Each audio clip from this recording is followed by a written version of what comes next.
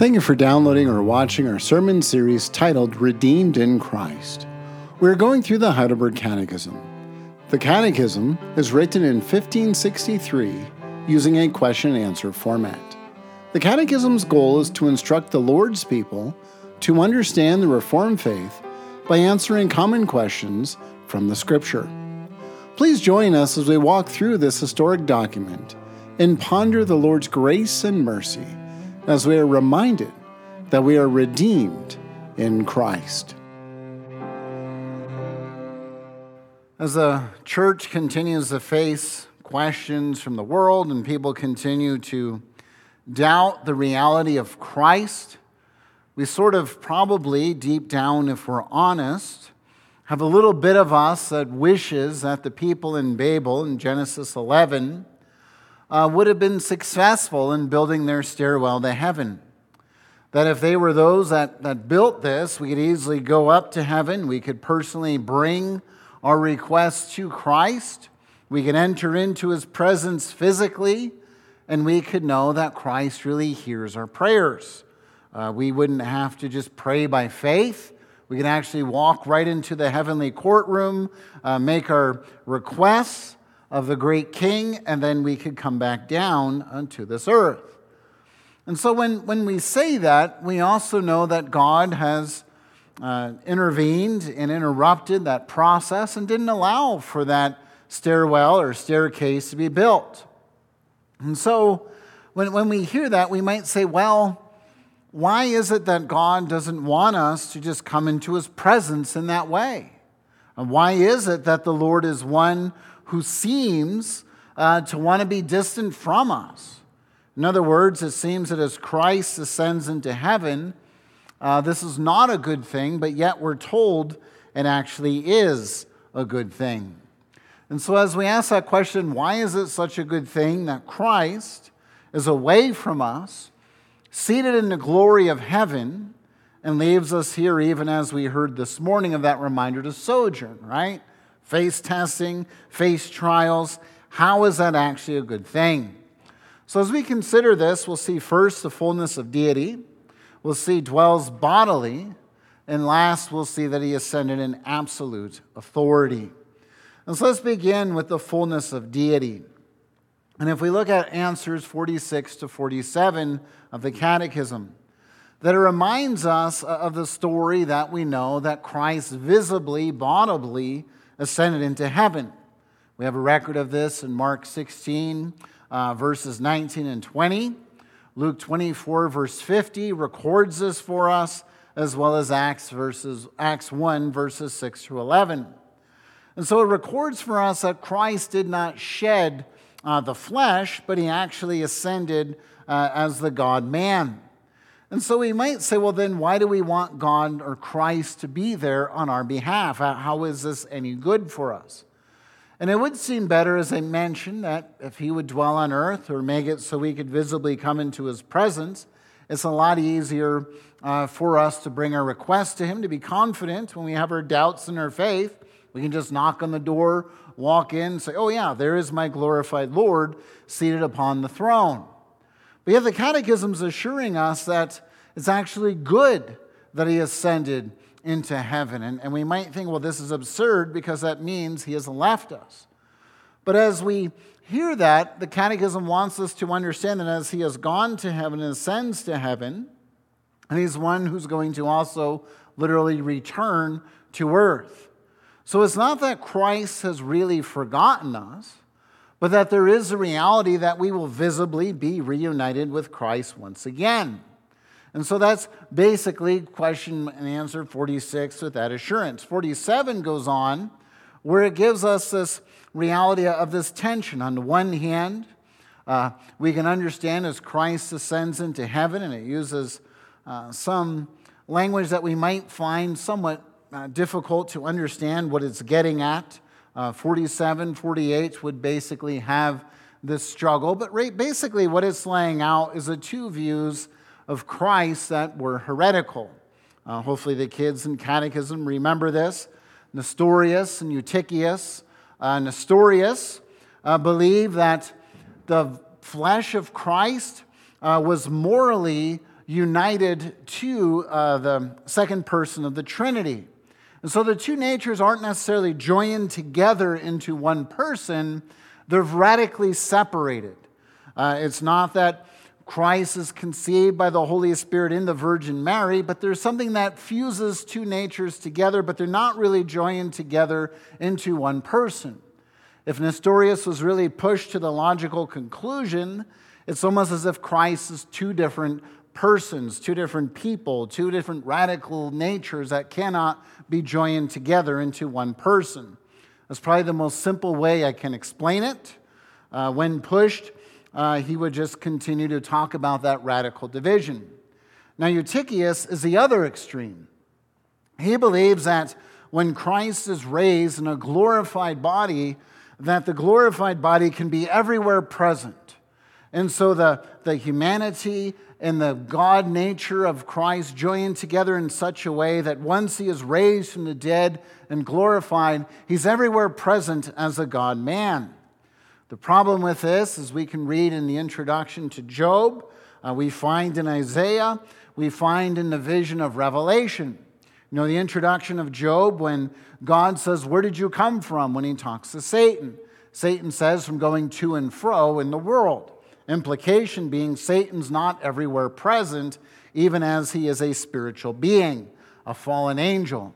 We find that even in Isaiah, when Isaiah is called into the heavenly council, the angel moves from one place to another place, that there's a visible movement, that the angel, even as a spiritual being, still is limited to particular places just like us. You know, we can't be in church and home at the same time. We're either in church or we're home, or we're either at the grocery store or we're home. We can't be multiple places at one time.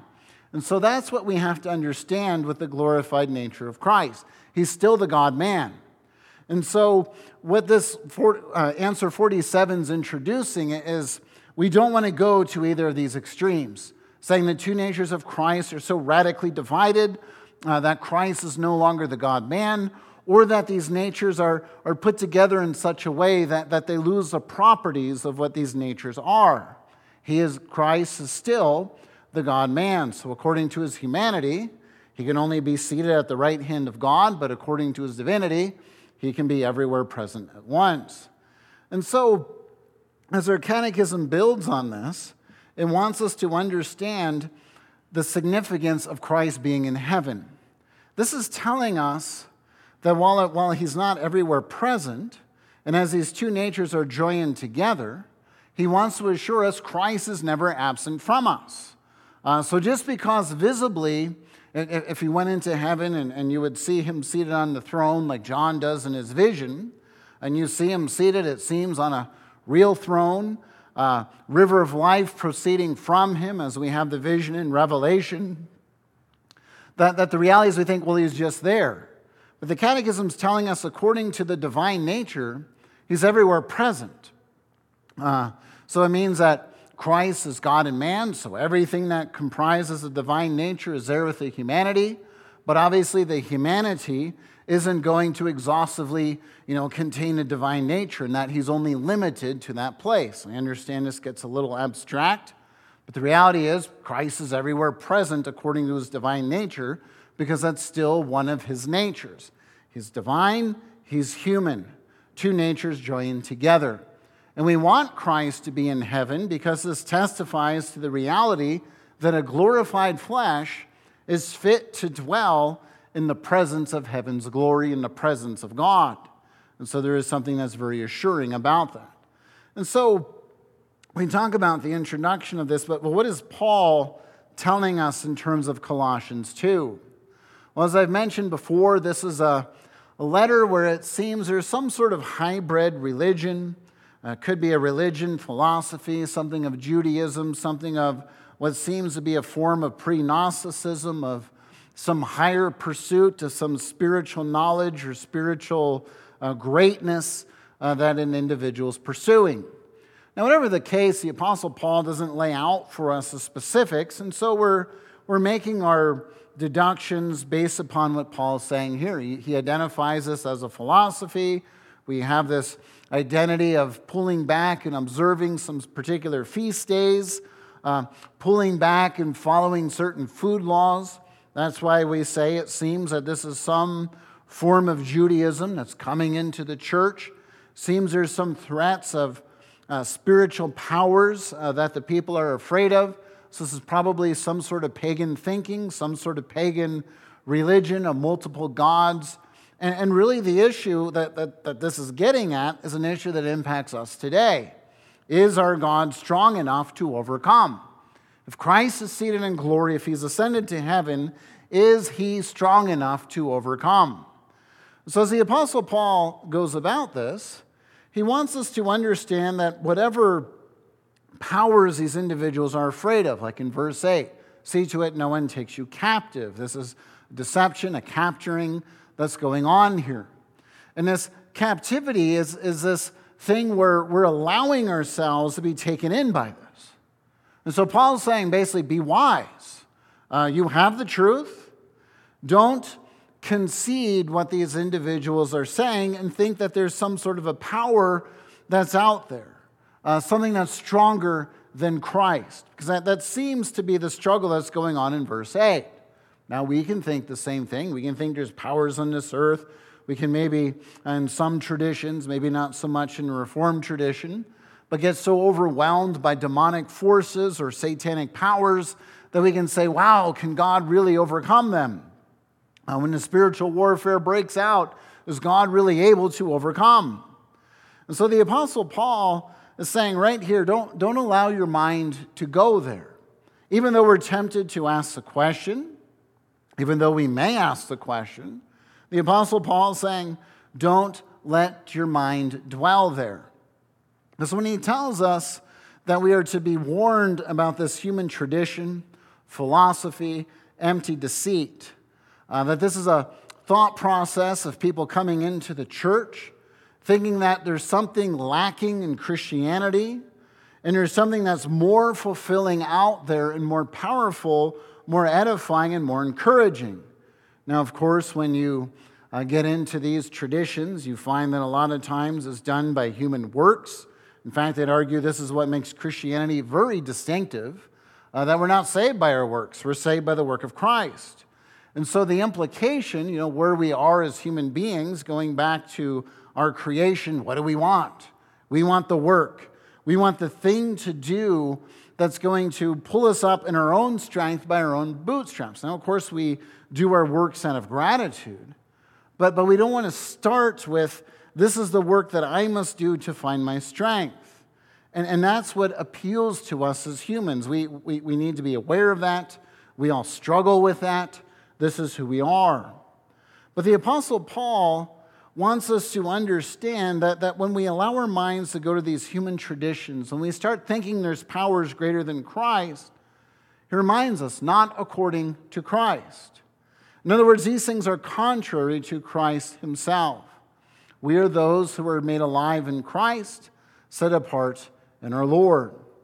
And so this call for us is to understand that we have to have a clear understanding of who Christ is. Because if we just go to verse 8 and say, okay, well, Paul can assert that these elemental spirits and these works of the flesh and these things that these individuals are holding out for me that seem very persuasive, how do I know that Christ really is more powerful? After all, when we hear the story of Christ, isn't he someone who just taught people, perform miracles? Isaiah performed miracles, Moses performed miracles. How do we know that Christ performing miracles is more significant than Moses or Elijah or these other men who have gone before him or even the apostles? How do we know this? The Apostle Paul jumps right to the reality of this in verse 9. The whole fullness of deity dwells in him.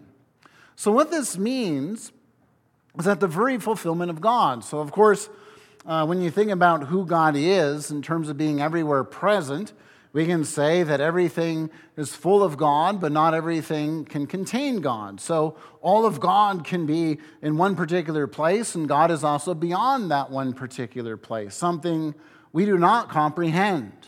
We are humans, we are creatures, We can only think in terms of, I can only stand in this place and I can't sit in the pew at the same time. Just as you can say you can only sit in a pew and you can't be up here or sitting behind me at the same time. We can only be in one particular location. And so this is what we have to understand as humans. This is where our minds are limited. And the Apostle Paul is saying, let your mind dwell upon what Christ has done. Everything that is God dwells fully in Christ. And so he's saying, in our minds, we might think, well, Christ just walked this earth. He performed some miracles. But after all, he was unsuccessful because he died on a cross. The Apostle Paul is saying, no, the fullness of God dwells in him. And so this is meaning that everything that belongs to God is in him. Now notice then, as he goes on, so we say, okay, well, that's about Christ. Praise be to God that he has sent him. But I'm still struggling with these powers. So I know Christ is a God-man, but how does this really impact me and the assurance of it all? And he says in verse 10, and you have been filled in him, who is the head of all rule and authority. So right here, he's speaking of this union we have in our Lord. Remember, we've talked about Calvin. As long as Christ remains outside of us, he is of no benefit to us. I think a very brilliant perception that Calvin has there, and I doubt it's unique to him. It's just something that has resonated with me in Book 3.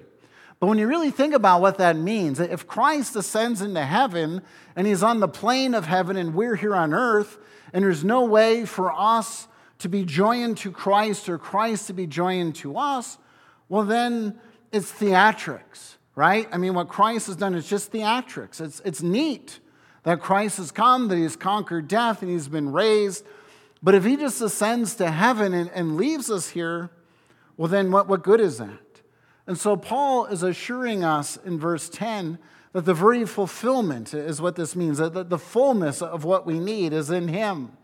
Going on as we look at this in Colossians 1 verse 9, he desires we would be filled with knowledge. Colossians 1 verse 25, that Paul wants to make sure that the Word of God is fully known, that it finds its fullness, its completion. Ephesians 4 verse 10, we have fill all things. 5 verse 18, a reminder, don't give yourself over to wine or get drunk with wine, for that is debauchery, but be filled with the Spirit. In other words, it's an understanding of what Paul is laying out here is the ascension of Christ is not just theatrics. God showing what he could do and how powerful he is and sort of teasing us. The Apostle Paul is saying as Christ is ascended into heaven as a God-man, you are joined to this Lord. These powers that we think can threaten us, that we think are so mighty, so magnificent, really don't have much hold on us as we're in Christ. I mean, yes, they can make our lives miserable here for a few years. Yes, they can torment us, if you will, for a few years. But ultimately, the assurance is knowing Christ will see us through this age. We will dwell with him in heaven. And so Paul, what I appreciate about the Apostle Paul is Berkhof's theory on Paul versus the other apostles. The other apostles, you look at Peter, you look at James, they talk about suffering, talk about the wilderness, and they talk about entering into glory. Paul's always calling our attention to the glorified Christ. And the theory is the other disciples witnessed the suffering of Christ to the resurrection. When Paul encounters Christ, he encounters the ascended, glorified Christ. And so for Paul, Pharisee of Pharisees, works righteousness guy, he's saying, listen, it's not about my works, not about what I do. It's understanding who I am as I am grounded in Christ and starting from that point and then proceeding in the Christian life.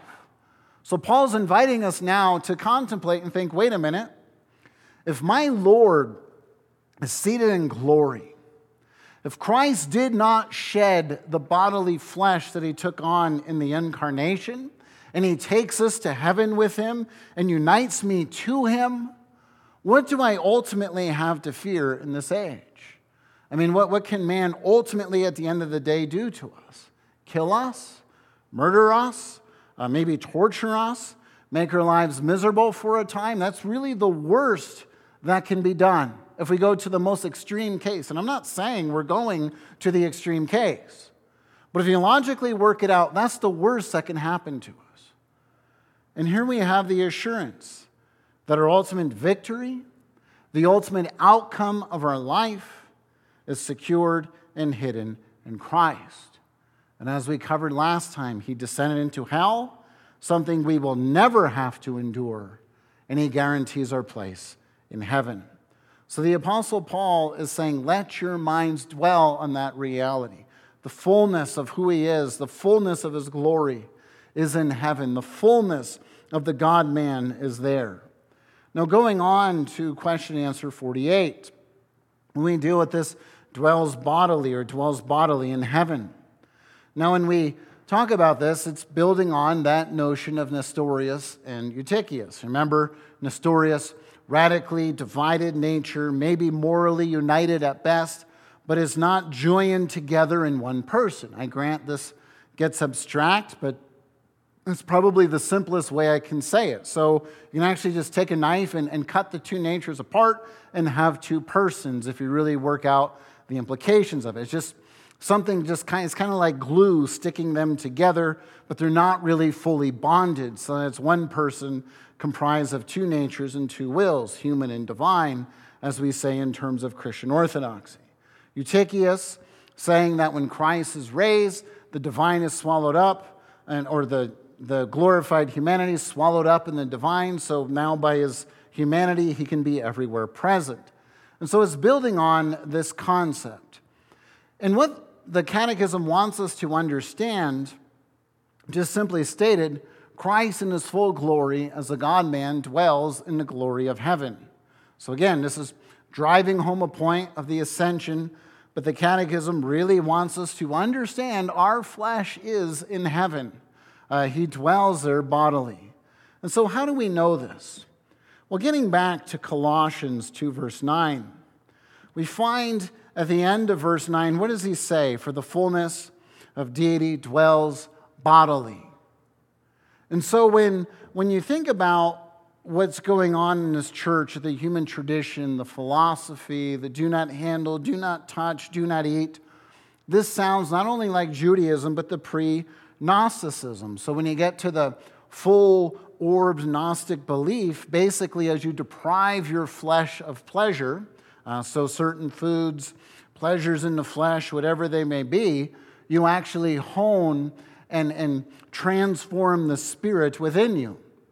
And so you say certain things are evil or certain things are wicked, and you don't want that because you want to shed the flesh. The flesh is necessarily evil. So what you do to the flesh is inconsequential. So in terms of the Gnostics, you had two different beliefs. You had some that say, just torture the flesh because that will hone the spirit.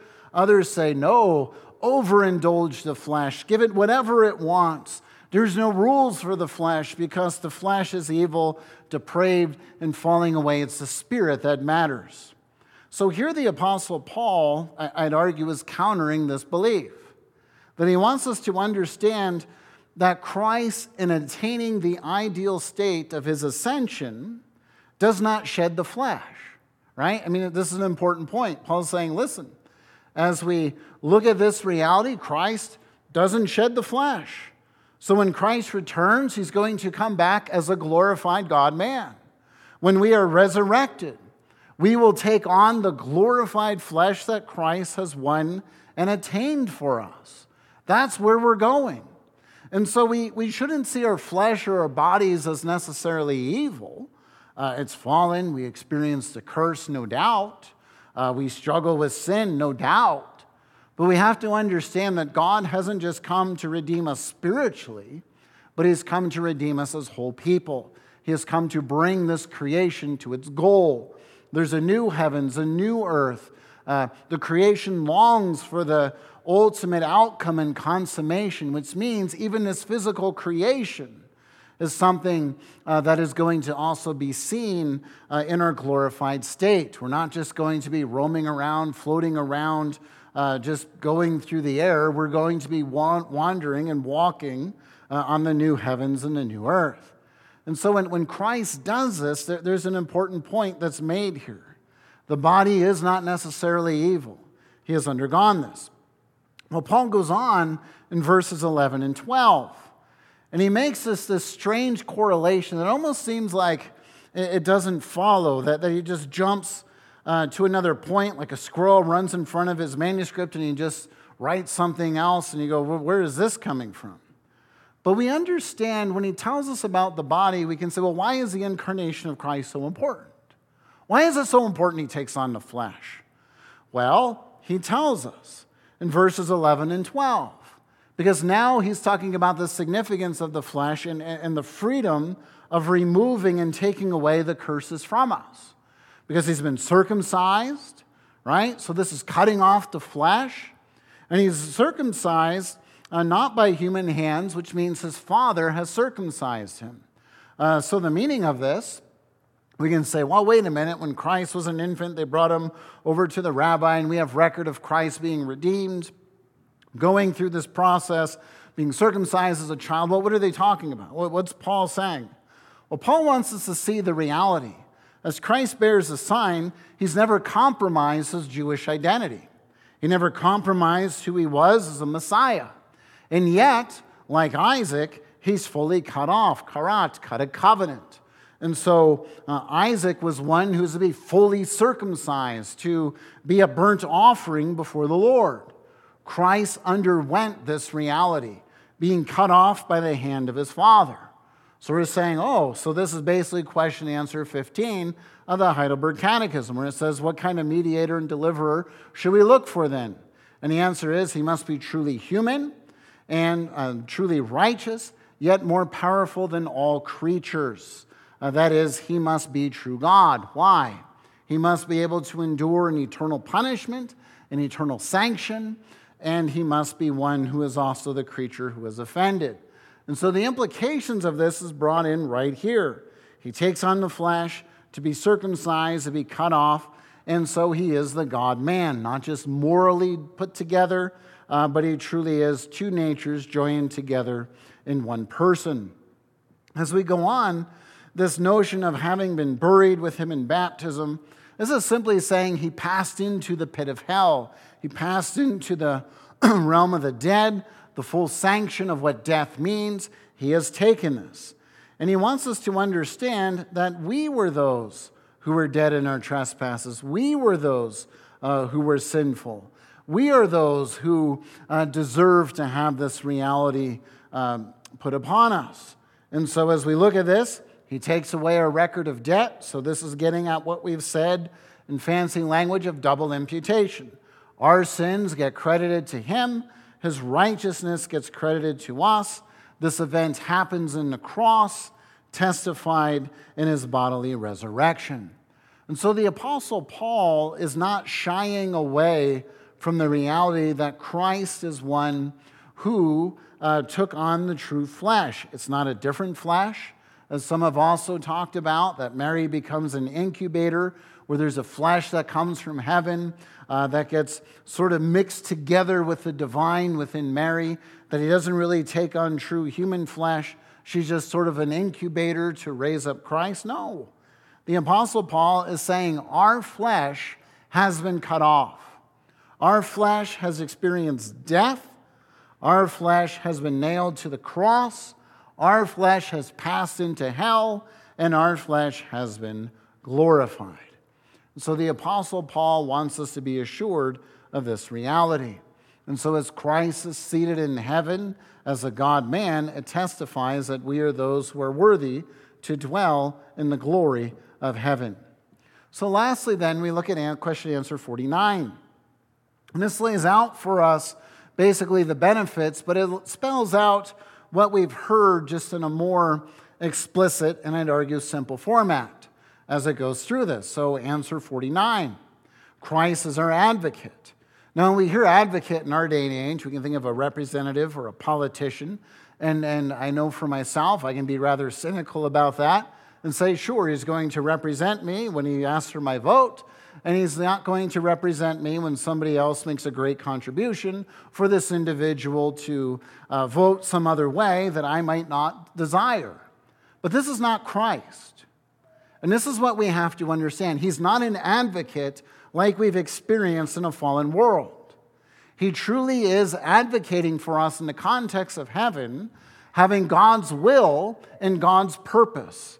And so his divine purpose, his divine desire is for our benefit, for our good, to conform us to the Lord. So when we hear advocate here, we have to think of it in the purest and most holy form of Christ desiring us to dwell with him in heaven. Second, as I've made allusion to, it makes explicit, our flesh is in heaven. We have to understand, we're not those who are just going to shed the flesh as if our flesh is necessarily evil. When God creates man, when he does his creation, he pronounces a benediction. It is good. This means that our flesh is redeemed. And so we are those that when we have our desires of the flesh, now Paul puts that in a negative connotation. When I'm saying that now, I mean basically desiring to eat or things along those lines. That is not necessarily pursuit of sin, but understanding that the things we desire, we discern what's pleasing unto God.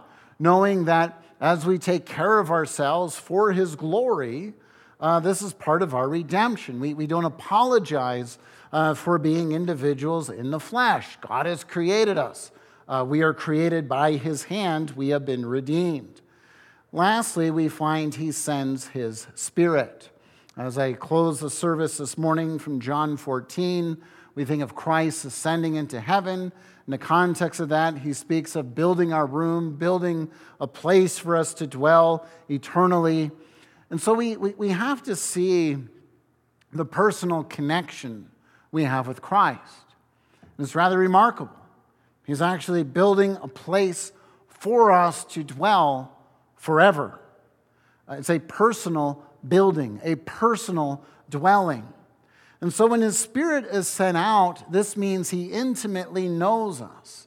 We think of the Apostle Paul in Romans 8. We don't even know what to pray. We don't. I don't know if you've ever been to that point where you feel so broken, so worn out, so distraught. You don't even know what to say or what to ask for. You have no clarity of mind to even call out to God. Well, the assurance of Romans 8 and what the Catechism is saying to us is that the Spirit who dwells within us knows our inner turmoil, knows our weakness, and brings those requests up to God. And so we can't minimize this blessing either, because even when we're brought to the point of where we feel as if, it's just despair, not that I'm advocating we go to the place of despair, but where we feel as if we're at that place where there's no hope, there's no place to move beyond this, we feel trapped, that we have this assurance that the Catechism tells us. The Spirit is present. God is still moving us. God is still tugging us along even when we feel he is not there. And so how do we know that this is really what the Apostle Paul is teaching us? When we back up, we notice in verse 10, that language of being filled in him. That is so important when we talk about this union with Christ. That we understand we find our fulfillment in Christ. That it's not just some thing by faith that we just believe this and it means something to me, that it's sentimental. I hope it means something to you. I hope there is something sentimental in a proper, good sense of it. But we also have to see the deeper meaning of faith, that we're reaching into Christ. We're taking hold of his person, the one who dwells in glory. This is the one who is at work in us, who has not abandoned us. This is the assurance we have. And so verse 10 is saying everything we need to find our fullness, contentment is in him. The threats that come against us that we think are so threatening, we have to dwell on these promises. The reality of who we are in Christ is real. The fullness of his glory is present, and we have access to it. Notice then as we skip down, our promise of redemption is sure. Because verse 14 is telling us, because again, what does Satan do? What's his name? He's slanderer, he's liar, but he's also accuser. That's who Satan is. So what does Satan want to do? Well, we saw that in the context of Joshua the high priest and Zechariah 3, right? He's the prosecution, bringing the charges. How can this man build the temple? How can this man be in charge of this? All these accusations brought against him. The angel of the Lord never says, well, he's okay, this is all good. But the angel of the Lord says, yeah, you're right. But I'm going to take his offenses upon me, and covers him with new clothing. That's what we have in verse 14. This reminder that when past things come up in our minds and we think, oh, well, God could never love me, or I can't come into his presence because of X. Verse 14 is the assurance that no, as the fullness of deity dwells in Christ and you have Christ, you draw near to your Savior. You do not wait for yourself to get everything in order, because the reality is we won't. We come to him, and as we come to him, we put our lives in order as we walk in him. So we're starting with him. But notice then in verse 15, this is a significant verse, because now we have this disarming of the rulers and this triumphing over them.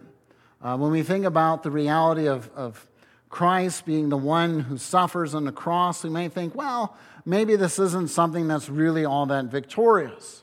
But the reality is he disarmed the rulers and authorities. So the rulers would be sort of like the kings of this earth. It is sort of, there's an overlap in these terms, but the rulers would lean more to the physical kings of this earth, or rulers that would be governors or whoever that we physically, tangibly see. Authorities has an overlap to those physical rulers, but it also includes more of the spiritual domain. So in other words, if we're in a mindset like in America where we may fear more the rulers who are physically there versus, say, in other cultures that may get more into the spiritual warfare, the demons or the satanic powers, either way, we're covered. That's what Paul's saying. No matter where we are in terms of our tension, in terms of our struggle, we are assured that in the resurrection and ascension of Christ, these rulers are all finished. But he goes on. It's not just that Christ being seated in heaven guarantees that absolute victory. He tells us that he puts them to open shame. So this is basically publicly making a mockery of those rulers. And so it's like Psalm 2, where you have the rulers that conspire and think you're going to rise up against God, and he sits in heaven and he laughs at them. Like, who do you really think you are?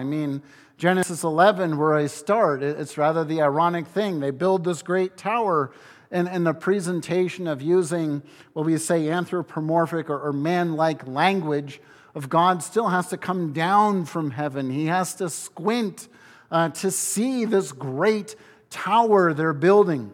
And God doesn't take up a sword. He doesn't take up arms. He just simply utters a command. Let their language be confused, and then the project stops. It's just a mere subtle disruption is all God has to do. He doesn't even need to really put it down. And so that's sort of the open shame, showing the folly, showing the absurdity, humiliating the opponent, if you will. And this humiliation of the opponent gets underscored by this triumphing over them. Paul in 2 Corinthians speaks of himself being on the triumphal procession beyond Christ. Because in Corinthians, they're criticizing whether Paul can really be an apostle because he doesn't seem as prestigious as the super apostles.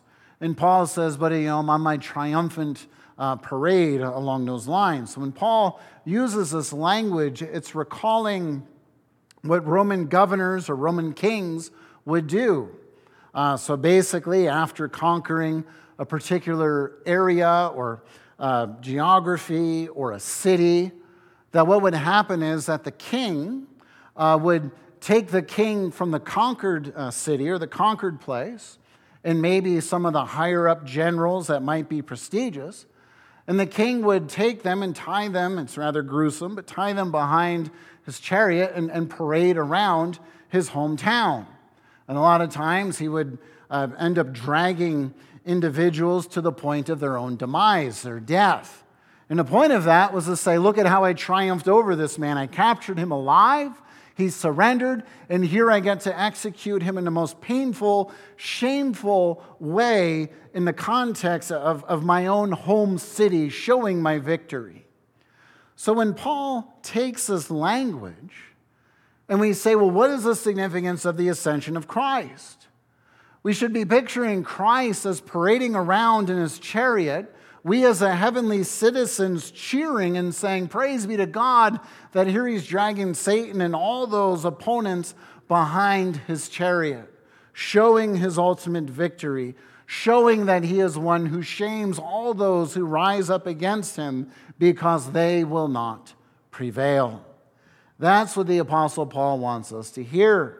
And so when these individuals come into this church and say, oh, fear this God, or fear this demon, or pray to this angel, or pray to this saint, or whatever it may be, abstain from these foods, deprive your body of these things, and then you will have triumph. The Apostle Paul says you're starting at the wrong point. You need to start with who your Redeemer is. He resides in the glory of heaven. He has triumphed over all those things that threaten you and frighten you. He has overcome. And we are going to overcome in him because we find our fullness, our fulfillment in him. So when we ask that question, then how can Christ being absent from us be a good thing? And I want to phrase the question this way, because isn't this how we think of the ascension? That Christ is absent. He's away. He's in heaven. But it's a false question, isn't it? Because Christ isn't absent from us. This is the very point that Christ makes at the Last Supper. I'm not leaving you. I'm bringing you to the next place where we need to go in terms of the redemptive program. I need to go to heaven. That's where I'm called to be. This world is undergoing the process of redemption, and it's going to arrive at the consummation. But in order for it to arrive at that place, I must be in heaven. And he sends a helper as he promises. And what the Apostle Paul reminds us of is that as we take hold of Christ by faith in the power of the Spirit, we are those who are joined to Christ Jesus. We have overcome. He has triumphed over all of our enemies. The problem we have is a problem with our belief, a problem with our perspective. We don't believe this. And the Apostle Paul is saying this is where we need to start, and we proceed and bring our lives into conformity with our Lord, knowing that we have overcome in him. The power of God is present within us, and as Christ is in heaven, it guarantees we will arrive in heaven because our very glorified flesh is made fit to dwell in the presence of God. So don't fall into a trap of thinking your God has abandoned you, your Christ has orphaned you, or that your Lord is not present with you. Our Lord assures us he is walking with us in this very age as his redeemed people. He is leading us to glory, and he has overcome and triumphed over all the rulers, all the principalities, all the spirits. He has overcome, and our victory is in him. Let us then call out to our God in the confidence of our great Redeemer who has overcome. Amen. Thank you for watching or listening to our podcast. Belgrade URC is a Reformed Bible-believing church that seeks to cultivate community around our Savior. If you desire to learn more about Christianity, please join us for worship each Sunday at 10 in the morning or 6 in the evening. You can do this in person or on our live stream. You can also utilize our archive sermon series on our website, urcbelgrade.com, or subscribe to our current sermon series through most common podcatchers. Until we meet again, may the Lord's blessing and peace be upon you.